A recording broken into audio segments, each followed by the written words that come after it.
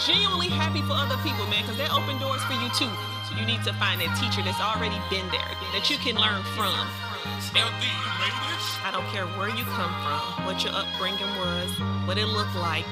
Believe that you are great. Yo, yes, man, everything you say they agree with instead of correcting you, you have the wrong crowd. Welcome back to another episode of the Circle of Success podcast. I'm your host, Stanley K. Harvey, and what we bring to the table is bomb people with amazing conversations that possibly can change your life. And like I say, that's only if you let it. And on this episode, we're going to do a recap. We're going to bring back some key points that were made, like from conversations we had amongst ourselves and conversations we had with different guests on the show.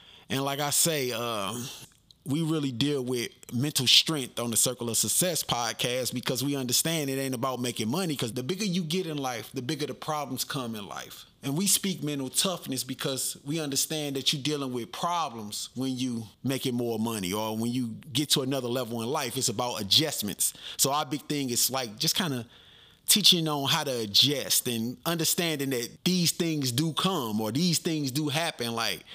And that's what a lot of people don't stress enough. Like, when you do increase your income or when you do increase your success, life deal you different hands that you're not used to. And a lot of people run from them hands. And our big thing is just like, oh, this happened. So when you hear us talking about certain things, it's just like, oh, okay, get adjusted to the way things come now. Like, okay, I live like this, but now when I raise my income to almost $250,000, these problems are a little different than when I was making $30,000, $40,000. But it ain't, you know what I'm saying? We just try to teach you to focus on adjusting to the newer problems, the newer situations. Understand life ain't a movie. Understand life ain't scripted. Like, it ain't in a pattern of the way you see it in your mind. It don't go step, step, step, step. That one might go step, curve, right, jump, fall, get back up. So our big thing is just like preaching mental strength, man. So hope you enjoy this. So in those challenges comes growth, right? Because you learn from those challenges. Yeah. So I had challenges along the way, like, man, am I gonna have enough clients, like you said, to take me through that 12 months? But I had to get out here and grind and build that clientele and that process. It was every step on every job is a process. Yeah. You know what I'm saying? You got to learn what you're doing. You got to perfect what you're doing. Yeah. And you got to go through some of those hard times you was talking about it doing. Man, you had a conversation a couple years ago, sitting on the couch in the wintertime at the crib, like, hey, man, I can't do this no more. So with that mindset that we couldn't do it no more, we had to change our process and the way we was thinking about things to go through things. And now, not boasting or bragging, but look how successful your business is and successful my business is, right? But that was like rents and gyms. It was like, you could be as great as you are, but if nobody knows, then what does it matter? You know, like for sales, they were talking about, basically reviews and people sharing or whatever. Like, that's just what it is. Like, people have to know you great. Yeah. And it got to be some way, whether reviews or whatever, that people know that. Because just because you're great, what does that mean? It's been going good. It's definitely had its, its moments, its lows. The first month was pretty much figuring out systems, making it work, seeing what worked, what didn't work. This was new to my whole family. Like, this restaurant field was nothing that we've ever done before. So it was figuring out those systems, figuring out the staff, figuring out our target audience, that whole thing. And so, once we figured that out, which probably honestly has been up to about 2.5, 3 weeks ago, it's been going really, really great. The staff has been great. The customers have been happy. We're just, getting back into the groove, trying to get everything back in order from the holiday and get everybody back on track. So it's been going good. Last week we had a lot of our staff out sick, so that's one of those weeks where it ain't sunshine and rainbows, and you got to be in there from open past close every day, busting tables, hosting, making coffee, being in the kitchen, doing whatever you got to do is necessary, because at the end of the day, it's your business and it falls back on you. Another thing I think is we feel obligated. That's another thing. We feel obligated. We think people owe us something too. That's another thing. Not only that, the common courtesy, but we expect so much from people that don't owe us anything. So I think once we get out of season of feel like people owe us something or feeling obligated, like it, they have to do something, that's another way of changing the way you think. And that's for me too, like you, and for us, what Lily said, like expecting people to be who you are. That's a big one, because we do that all the time. And it's hard because each individual is it's different. So just because this is what I give out don't mean that's what I'm going to receive back. And you got to be okay with that. And I think that's part of growth too. Not expecting anything from anyone or not looking for you to do this for me. Whether I know you or I don't, or I gave you something or I didn't. You know, like if we can live with that attitude that no man owe me nothing, your life would be so much more peaceful. It'd be so much more peaceful. So just to even try to get that in your head to nobody owe me nothing. Like, not my children, not my husband. Like, you don't owe me anything.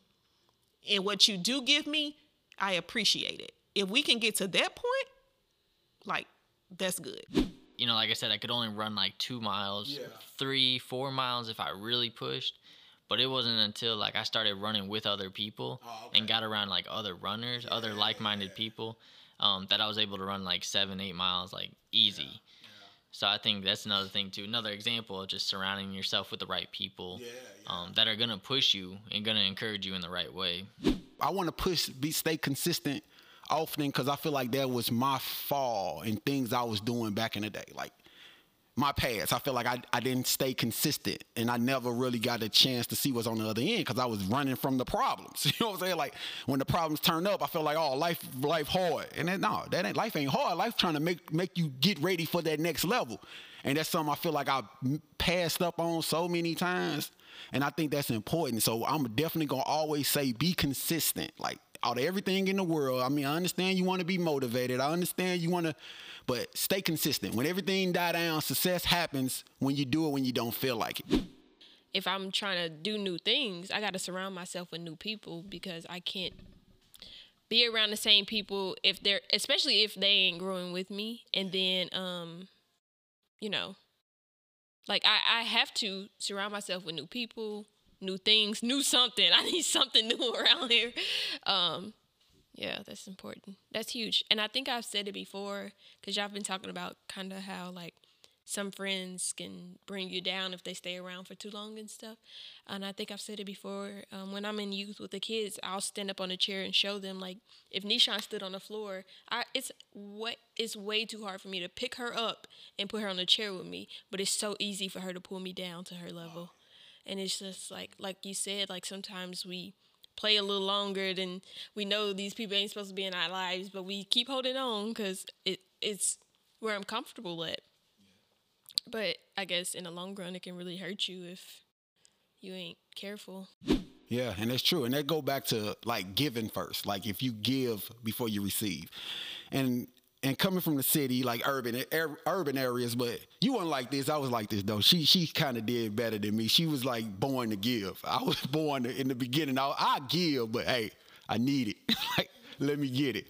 But and I learned in due time. I watched how she moved, and I watched. Not even only her, like my other little sister, my nieces, and the giving. And then people don't understand. Like you do feel much better giving than receiving. Like. Receiving only goes so far. Receiving only go really in that moment. But when you give, it's like a relief. And then it take you. It don't even take you. It open doors for things that you wouldn't even expect to come. Like and people don't want to accept the give first because we talk like mentally. A lot of stuff we do. We talk and we don't understand. We taught it and we don't understand how to get rid of it at times. But you got to figure out how to get rid of it. And if you do things, like I was just telling her earlier, like I need to start doing everything that make me uncomfortable. And that's where you're going to find the doors opening there. Even though it's hard at times, it's easy for your mind or your subconscious to say, don't do it. And you'll find like rhythms or ways to say, okay, I shouldn't do it because this don't make sense, that don't make sense. But you really cutting yourself out. And you can't do that. Like you got to really take that chance. Like that uncomfortable living is the next level living. And people don't know that, and people don't accept that. But that's something you got to understand. Like, just start doing it when you don't want to. Give when you don't feel like you want to give. Give when you don't got. That's when things really turn for you, you know? Well, that goes to that, whether we're going to be selfish or selfless. you know, and that's important. And giving when you don't have it, man, you know, you're right. Supernatural doors open. And for us giving, for me, giving first, yes, that is something I was taught. I was taught that from the word, you know. So for instance, I'm a tither. So that's the first thing I'm giving. I'm giving my 10%, you know, that's how I move, you know, and I always want to be in a position that I'm blessed to be a blessing. That's me. That's the way I've always been. That's why it's hard sometimes to understand how the closest one won't support you, because I've been giving since I didn't feel like been on this earth. I've been on my own since 17, and since I've able to even comprehend, like that's just naturally in me, you know, that I care about people. I love people. I love to help. I love to see people feel better. And if I can do that, you know, that's me. That's naturally. I don't think twice about it, you know. Be careful not to let the people, because I noticed this for me now, let the people around you who do you that way make you change who you are. You know, so I question now who I give to, you know. I don't just freely give like I used to. And it's because so many take advantage, and, you know, like I was saying, the support that they don't, you know, they don't do anything to help you, support you, or anything like that, you know. And so it make you second guess, but in reality, that's not how we should be, because I don't give to anybody because I expect to receive. You know, I give because it's coming from my heart.